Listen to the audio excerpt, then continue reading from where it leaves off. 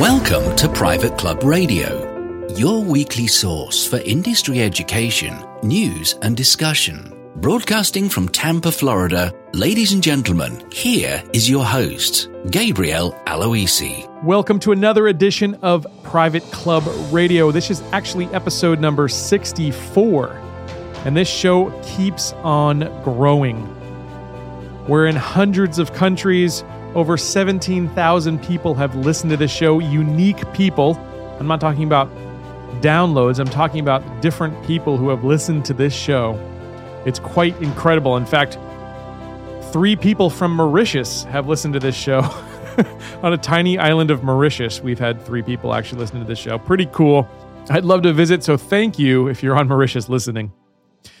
Want to thank you again for joining me and spending a little time here on Private Club Radio. I know your time is valuable, and I'm glad that you turn here to Private Club Radio for your education.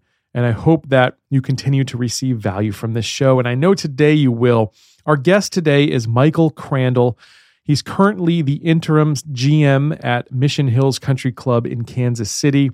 We're going to talk to him about food and beverage. So we're continuing on the trend where we left off last week to find out what Michael thinks is happening in food and beverage, why clubs are so different from restaurants, and how they should be managed differently. And we're going to talk about some pretty cool things that he did when the Professional Club Marketing Association's National Conference stopped by his club in Kansas City last September. It was really interesting. You're going to want to stay tuned for that. I want to remind you that on April 26th, we'll be hosting the next Private Club Radio webinar in our webinar series. It'll be hosted by Norm Spitzig, and the topic is when and when not to accept that next club management position. It's going to be an extremely useful tool for you as you progress in your career in this industry, because not every club is the right fit, and you've got to be able to recognize that. So you'll want to join us. It's going to be at 2 p.m. Eastern, 11 a.m. Pacific on Wednesday, April 26th. Mark it on your calendar now. And if you'd like to register for that, it's privateclubradio.com/webinar. Well, next up is our special guest, Michael Crandall. Michael is currently the interim general manager at Mission Hills Country Club. He's formerly of Exmoor Country Club, and he was also the general manager at Thunderbird Country Club. He is a certified nice guy. That's what CNG means on the end of his name. Michael, welcome to Private Club Radio. Welcome, everyone. The performance will be starting soon. Please find your seat and silence your cell phone. Thank you. Enjoy the show.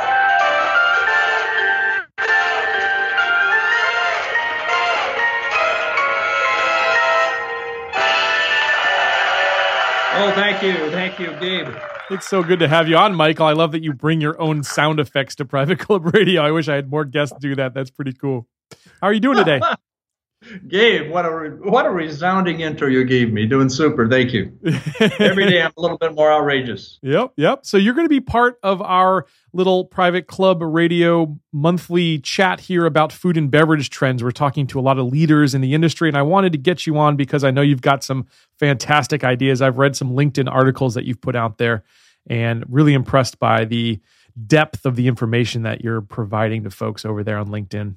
It's a labor of love for me. I know for some folks it's a cliche, but for me it truly is. There's nobody, point blank, that has a deeper love for the industry than I do. I hope that there's a lot of people listening that can equal my passion for it, but there's nobody that has more of it, and I have a deep affection for the men and women, that includes staff and members, believe it or not, that really make it happen. So you're talking to somebody who's pretty charged up about private club management, always have been, and plan on staying that way. Yeah, if anyone hasn't met Michael, I can absolutely attest to his passion and his dedication to the profession.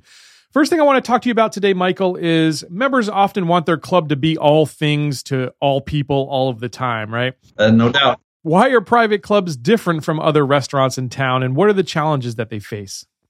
Well, there's several things, and I would ask GMs around the country. You're probably going to want to record this and take it to a board meeting or your house committee meeting, because the common belief out there among members is they feel like McDonald's makes money every single day at food and beverage, so why can't we at our club? And in reality, it's not even apples and oranges. It's like trying to compare an apple to a piece of moon rock. The differences, Gabe, as you mentioned, are many, and I'll tick off a couple of them here. And anytime you want to jump in, Gabe, feel free to. We can elaborate some more if you'd like to. Sounds good. But the first thing is that your income is severely limited. And to those in the business, you're going, yeah, tell me something I don't know. But members really don't look at it that way. If you have a limited membership, and if you're a private club, you definitely have a limited membership. And comparing that to a restaurant, it means you have a limited number of potential customers that you have. And in the club business, we don't like to refer to our members as customers. But if you're looking at a food and beverage operation, you might look at it that way, or covers, if you will, per night. But there's only so many of your members who are going to be dining on any particular night. Even if they're in town, they may be away. They may be barbecuing at home, or they may be at a neighbor's house, or going to a restaurant, or a guest at another club. But your traffic in and out your door is very, very, very limited, and it's unrealistic to expect anyone to come to the same place night after night after night for dinner. For instance, Gabe, I'm doing consulting work right here now in Kansas City. There are a lot of great restaurants, and when we saw each other here in Kansas City, coincidentally, at the Private Club Marketing Association annual meeting that they had here, which was off the charts great, by the way, Rick Coyne and his team. But even if you and I could agree on our very, very, very favorite restaurant in Kansas City, and we're looking forward to going there, and so you and I go there, say, on a Thursday night, and everything's perfect. The food, the service, the ambiance is just great on a Thursday night. Are we going to go back there Friday night? Probably not. Why not? It's our favorite place, Gabe. Why wouldn't we go there? Well, you want to change it up. Got to have something different. Pretty much so. Well, at the club, it's unrealistic to expect members to come to their club night after night after night. They're going to come into the club. It's relevant to their lifestyle, and each of them will find kind of a glide pattern, follow the bouncing ball in the frequency that they enjoy using their club. And maybe it's twice a week, once a week.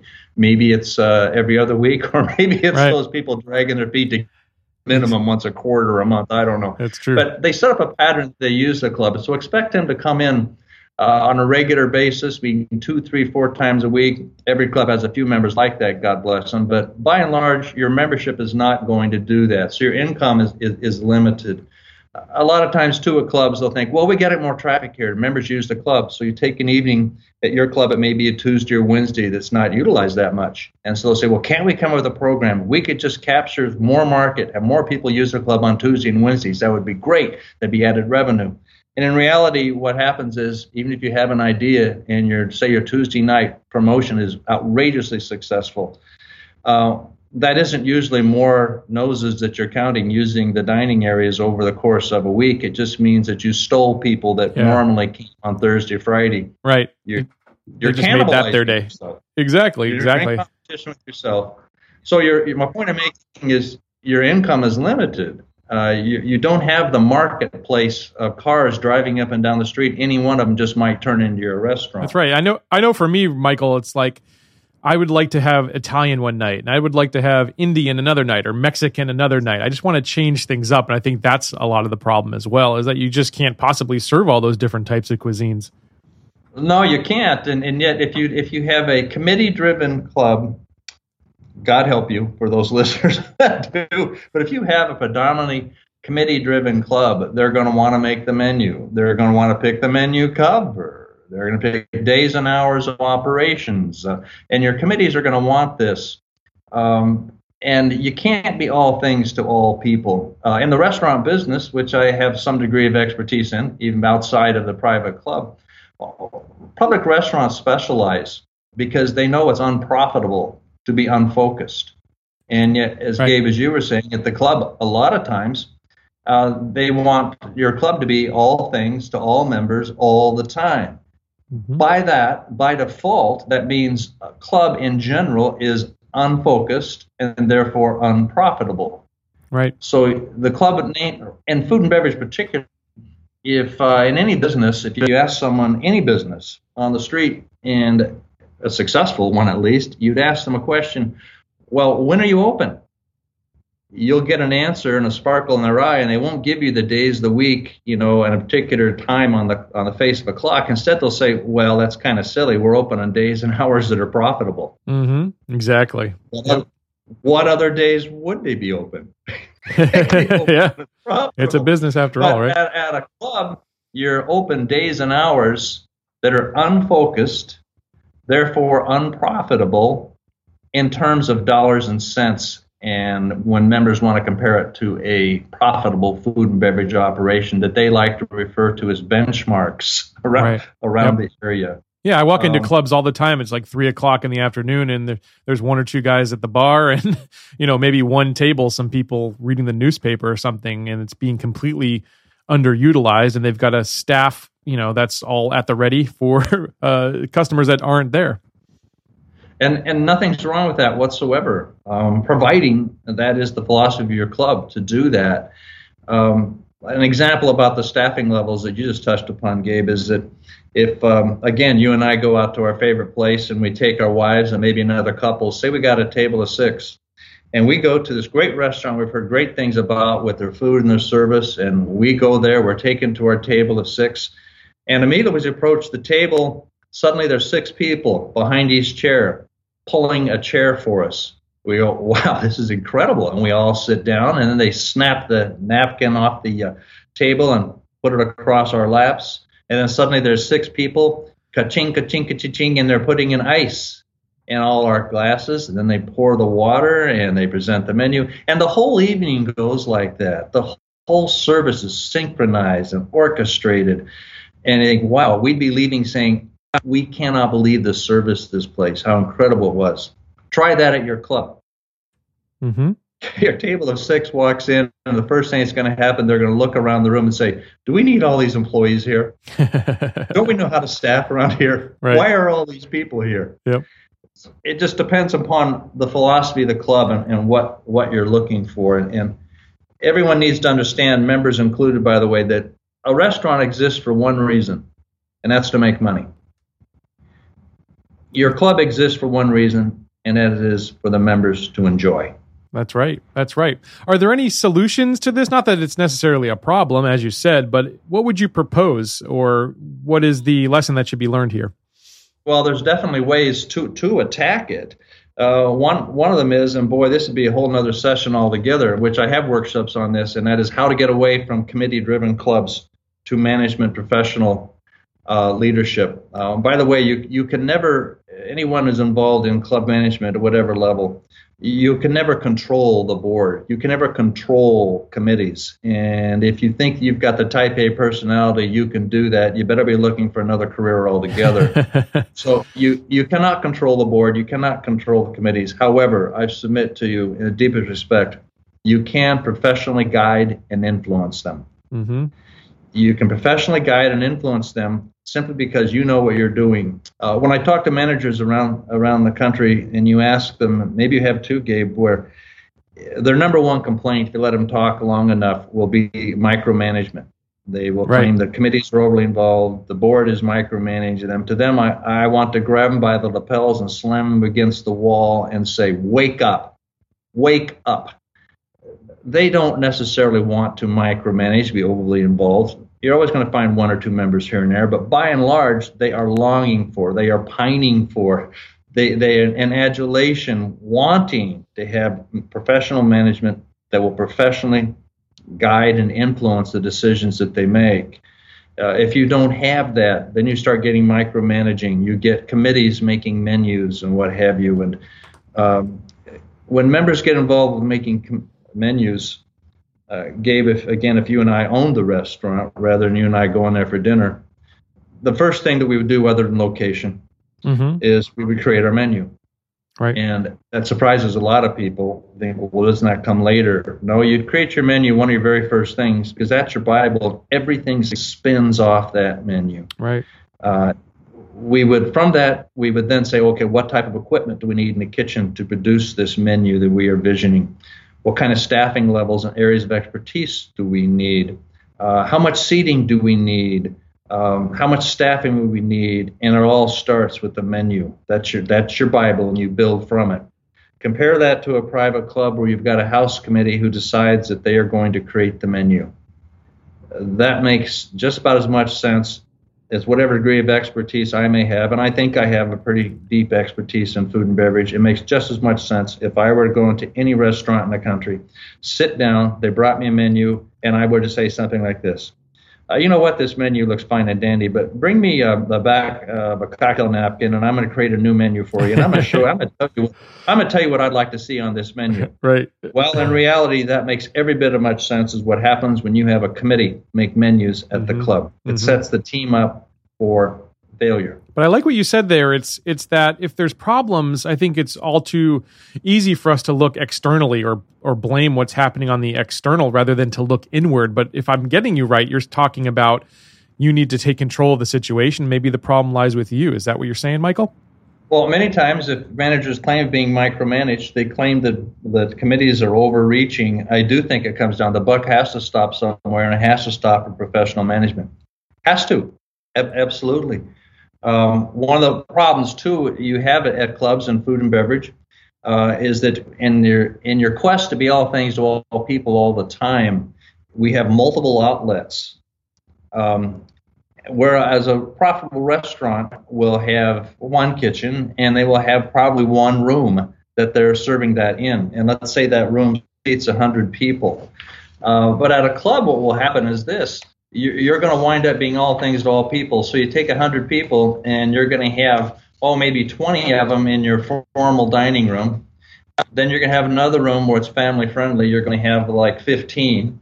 Then you have another one where you have a themed buffet, which is for 26 people. And who would make a buffet for only 26 people? And you're crazy because you're losing money there. But nonetheless, you've got a committee or a board, or they're used to the buffet in that area. Then you have 52 in another casual dining outlet. Then you got 10 who just dropped in to have the chef prepare something just for them. And if you did the math and added it all up for discussion purposes, in your restaurant, we have one menu, one kitchen, one room, and they serve 100 people. At your private club, you'll serve 100 people all right, but you'll serve them in different venues, different menus, out of one kitchen, and again, it comes back to being unfocused and therefore unprofitable. Mm-hmm. I'm not suggesting private clubs should have to be profitable, and we're telling you how to do that. What I am telling you, though, and your house committee and board needs to understand that while the restaurant's designed to make money and the private club is designed to have the members enjoy, is that a return on investment in a food and beverage operation for profit is measured in dollars and cents. It's measured in numbers. In a private club, your return investment is enjoyment, camaraderie, goodwill, good friends, commonality, a staff that you recognize and greets you by name. None of those are dollars, but all those are return on investment in the club world, but not in dollars. It's intangibles. When you have all these multiple outlets, by the way, and again, don't anyone read between the lines and thinking, well, Mike, are you saying that clubs shouldn't attempt to be all things? Are you saying that we shouldn't have multiple outlets? Not at all. I'm telling you, this is the reality of what you're dealing with, and you need to make sure that your board and house committee people understand it and applaud you for the success of pulling it together within the constraints that you have, as opposed to second-guessing you and again coming back to McDonald's makes money every day, how come we can't? Businesses that are profitable are focused, and therefore profitable. Businesses that are not focused are unprofitable.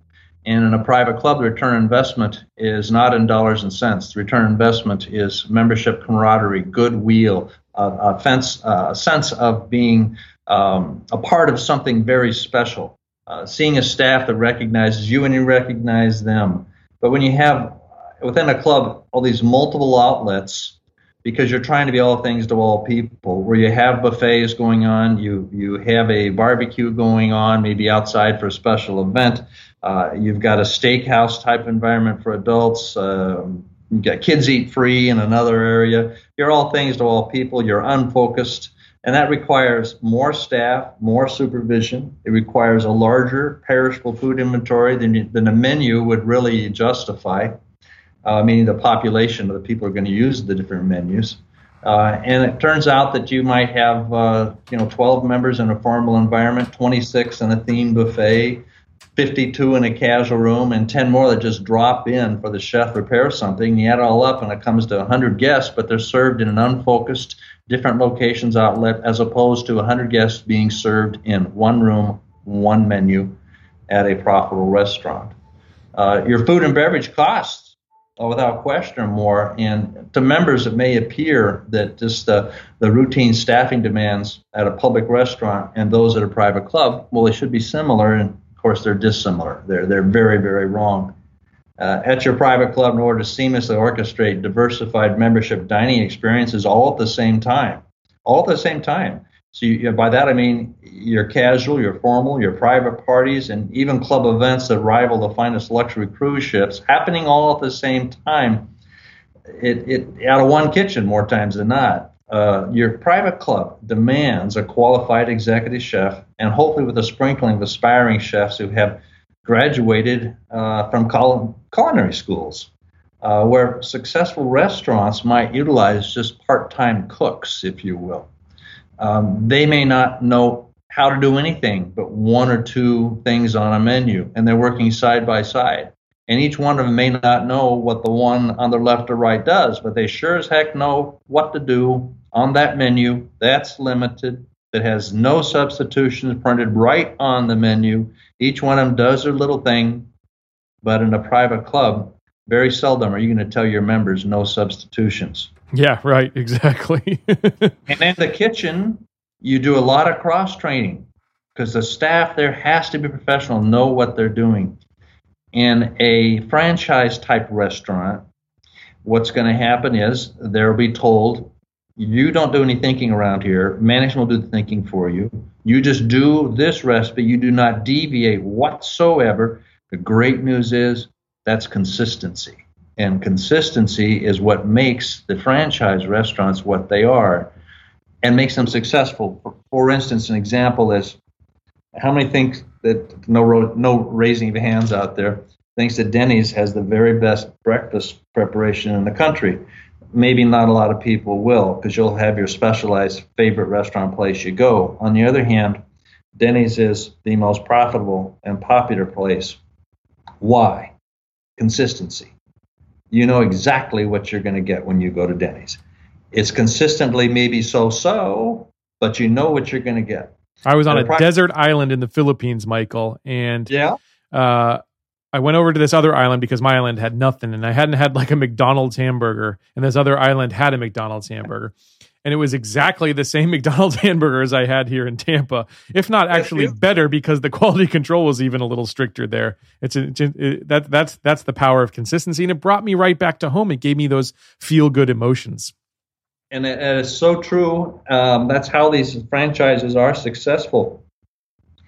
That plays right into your hand, your private clubs. One of the things you have to concentrate in your food and beverage, even if you are having various outlets and various menus, you must make sure that you are consistent every single time. And that is a big, much greater challenge in a private club than anything else. It takes talented people to pull that off.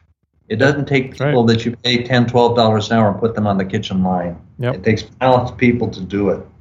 If you ask the general public, hey, listen, what would you recommend in town to get the best lasagna in town? A couple of places will come to mind. And you say, well, okay, where would that be? Well, it's a great Italian restaurant, of course. And you say, well, okay, we like seafood. We like some great fish. Well, where would you go? Well, you'd go to a great seafood restaurant. Yeah, what's brilliant about that? Where do you go if you want a great steak? Well, you're going to go to a steakhouse. If you want to have a great breakfast, probably a local cafe that you know and have affection for, but Denny's is always out there. If you want a bargain price, well, then you'd probably go to a family buffet. If you want Asian food, you'd go to a Chinese restaurant. You want barbecued ribs? Great, you know where to go. But nobody goes to a barbecue rib joint and orders veal limon. And if you're looking for great fresh seafood, who's going to go to a short order cafe? Right. Well, the reason, and people that want fine dining, they're not going to be going to a country buffet. And great breakfasts are not found at your favorite Chinese restaurant. Of course not.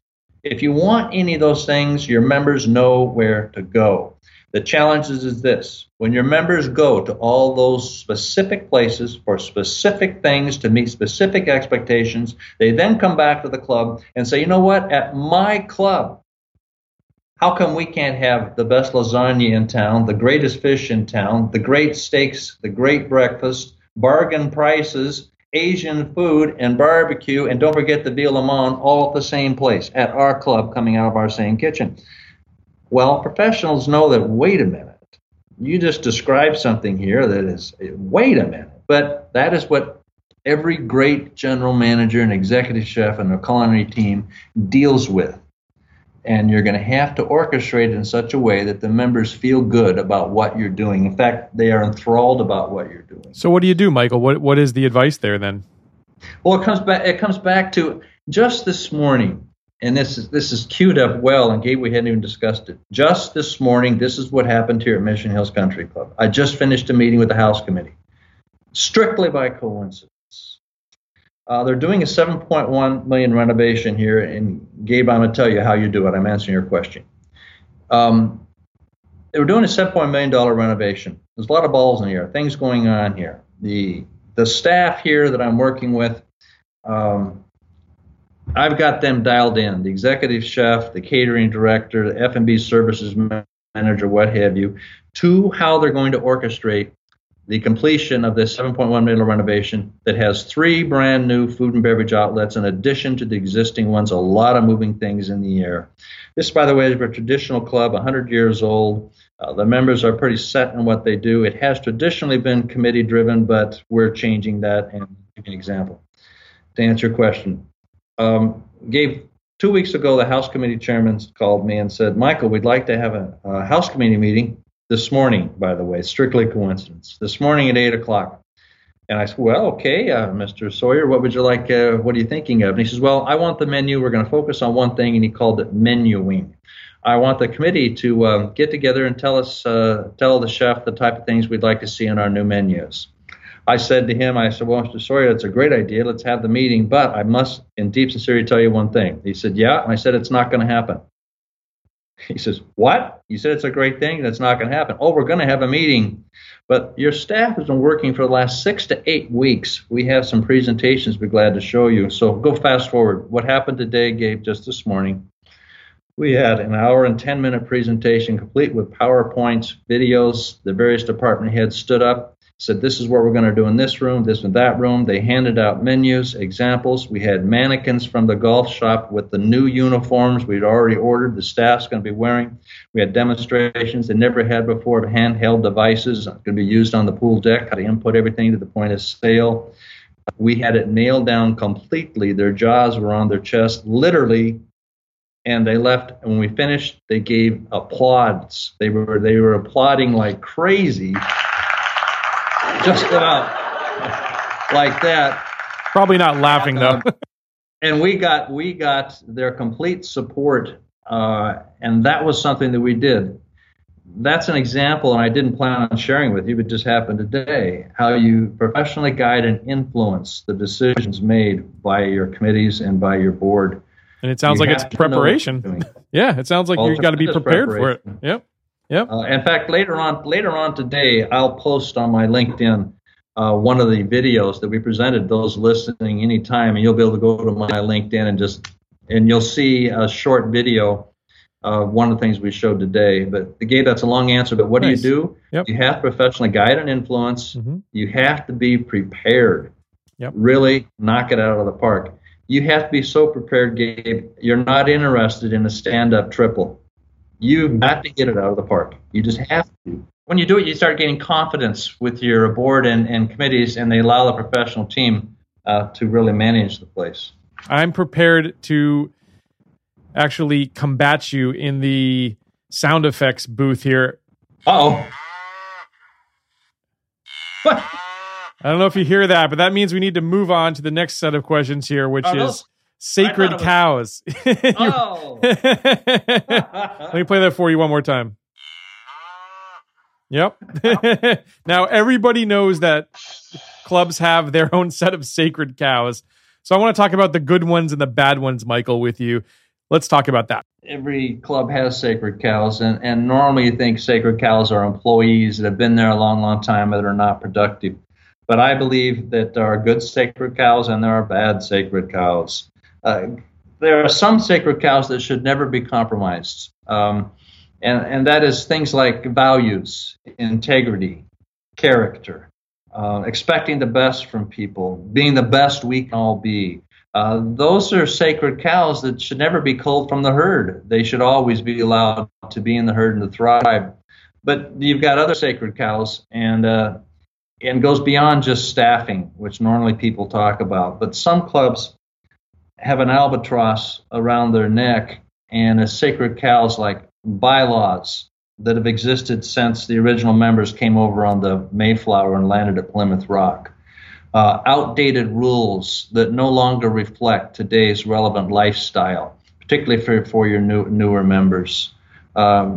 Traditions at a club are very, very important, and they need to be upheld, but not to the point that they drag you down to where if you've got unfavorable sacred cows running up and down the hallways and grazing on your fairways, you can rest assured that there are some unsacred cows that are standing out near the front drive and effectively keeping new members and excitement from joining your club. So you need to get rid of those sacred cows that are hurting you and get you updated bylaws, updated rules, updated marketing plans, updated approaches. It used to be marketing was something you would say, oh my God, no, we're sullying the brand at our club. We wouldn't do that. Well, there are ways and approaches now, and Gabe, you're an expert, and I've read your book from front to cover, and anyone who's listening, you better get that book and read it. But there are ways to marketing now that it's no longer a dirty word, presented in the right way,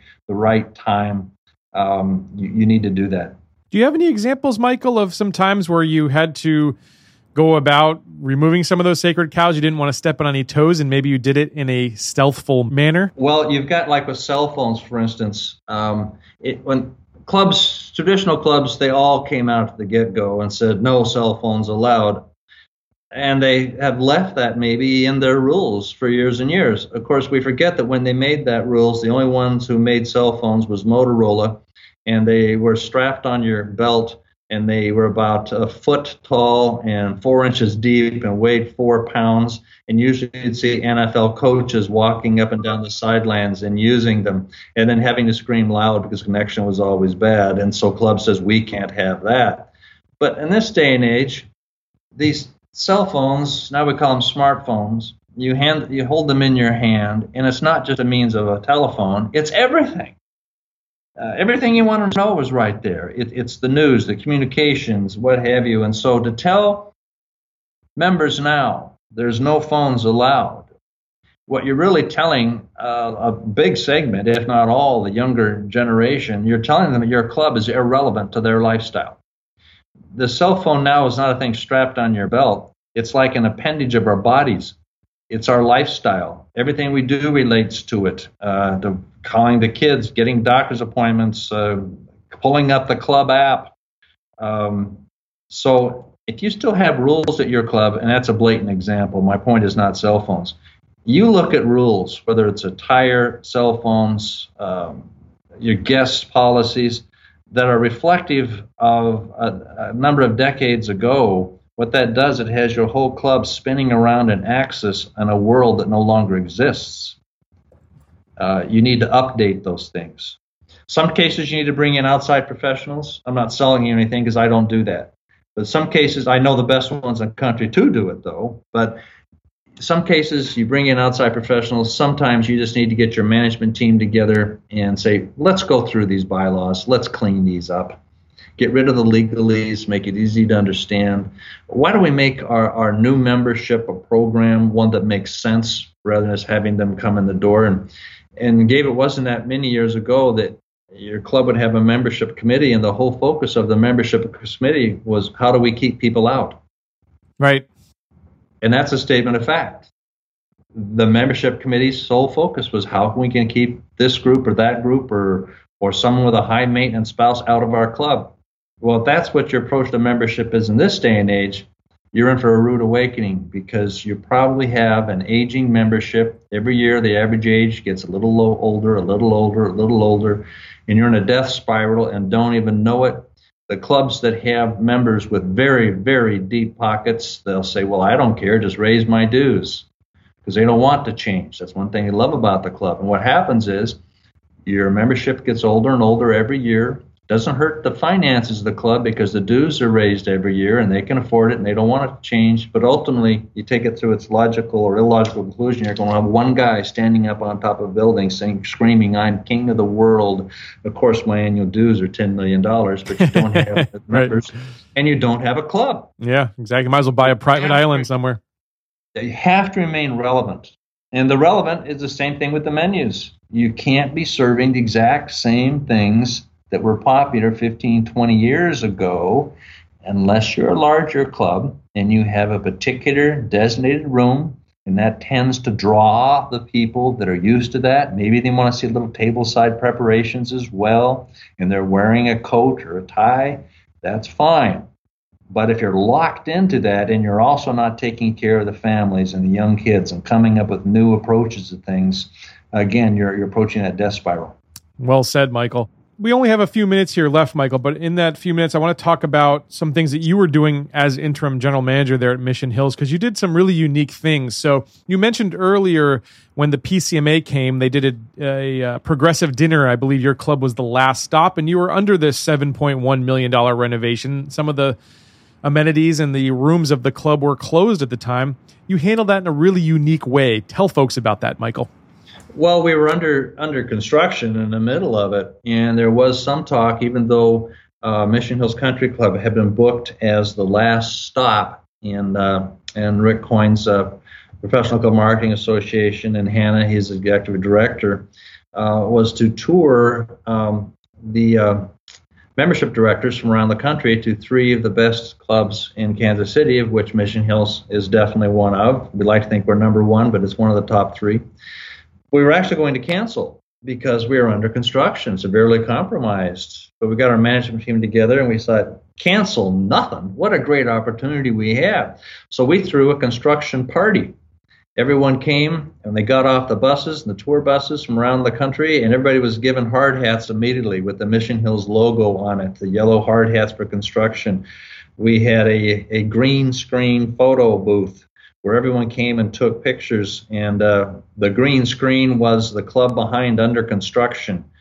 We had dueling pianos on the 3rd tee, which is right adjacent to the front circle drive. Dueling pianos out there. We had beverages served in the backloader shovels with ice filled, lined with plastic, of course, to keep it sanitary, and that's where we served our cans of beer from. So we just made it a whole thing. With our food, we had food trucks brought in. We did have our functioning kitchen. We couldn't right out of our kitchen, but to carry through the theme of a construction, we had food trucks brought in all around. So that's an example where you just took a thing like the food that came from the food trucks. We just looked at the menu and then you think, okay, that's what we're serving. Forget the food trucks. Food trucks made it fun. Just look at a menu. Things that came from a food truck. We're serving beer out of cans. How fun is that? Well, you put it in this context, it was one heck of a lot of fun, and it was outrageously fun, and we still get comments from people around the country saying what a blast they had. I thought it was really, really clever, and I missed it, unfortunately, but I heard a lot of people who said that it was the highlight of their evening. The other thing I wanted to ask you about, Michael, I took a little tour of your club when I was in Kansas City the next day, in fact, and we went in the kitchen, and please tell folks about what you started in your kitchen, right in the kitchen of the club. Well, some clubs will do that, but we had, I'm talking about here, we actually started serving dinners right in the kitchen. Fortunately, we have a spacious enough kitchen. We have the space to do that.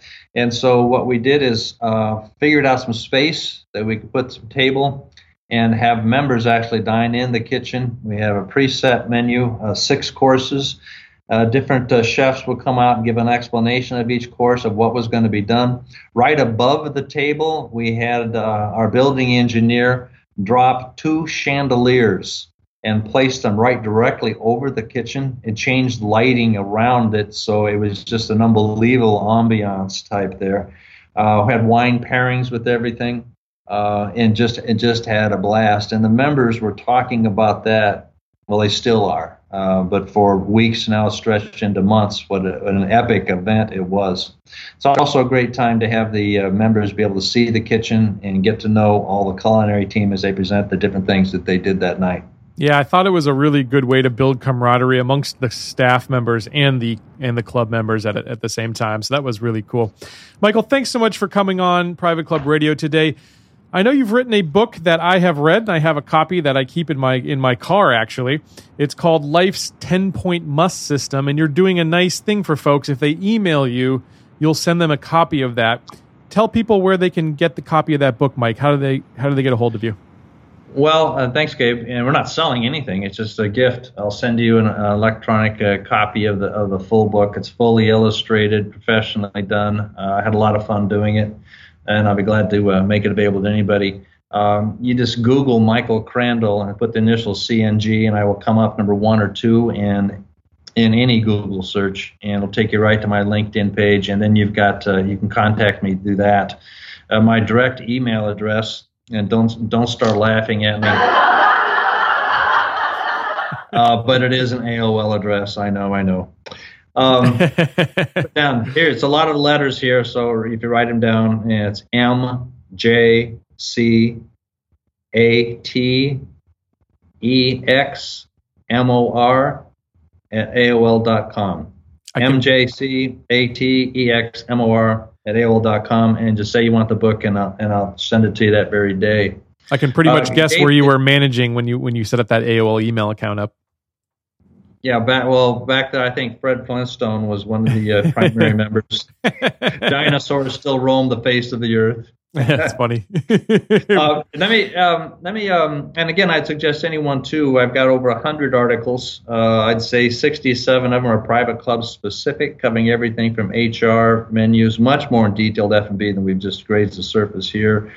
Staffing, guiding influence your board of directors. I have the definitive food and beverage for private clubs there, and all of it's available. All of it's free. Just go to my LinkedIn, and it's there for you. Gabe, could I interest you in today's special? I've got today's special, some alphabet soup. Would you be interested in having some? I want to hear it before we go. Absolutely, Michael. All right, you ready? Well, this is out there in radio land. You just follow the bouncing ball and go through the 26 letters of the alphabet. And here we go. The Private Club Alphabet Soup Daily Special. Assessments are a no-no. Board members are always kept in the know. Capital reserve plans are firmly in place. Depreciation fully funded means assets don't go to waste. Equity memberships, they gotta go. Food minimums also. Golf is for all genders, the entire family. Hospitality indeed extends to each and every T. Initiation income is on the rise. Junior programs, wow, do they thrive. Kids are kept happy while young parents give high fives. Legacy memberships are providing a pipeline to survive. Members and management are in constant harmony. Nominating committees renowned for selecting quality. Operations are such that all feel pride. People are in the right places, deep and wide. Quality is never left a chance. Restaurants serve nothing but excellence. Sacred cows are not allowed to graze. Traditions are respected, but the bar of excellence is continually raised. Unbelievable stories abound of great staff anticipation. Visitors covet members extending invitations. Wait staff service is nothing but the best. Extra attention is given to all members and guests. Younger generations, yes, they see Z Club is the place to be. Well done, Michael. Very well done. Thank you so much for being a guest on Private Club Radio once again, Michael. And if you want to reach out to Michael, just want to remind you, his email address is that old dinosaur email account, MJCATEXMOR@AOL.com. Michael, thanks so much, man. And thank you. Thank you for attending the performance. And a special thanks to all those who helped with the show. Thank you so much again to Michael Crandall for providing his own sound effects, the first guest who's ever done that. Pretty cool stuff. Well, I hope you enjoyed this week's edition of Private Club Radio, and I hope you'll come back here next week and the week after and the week after. to continue to get the best in private club education here on this show. Until next week, here's to your membership success. Private Club Radio is brought to you by the Private Club Agency, the premier marketing and consulting firm dedicated to helping clubs increase and retain their membership. Visit privateclubagency.com to learn more.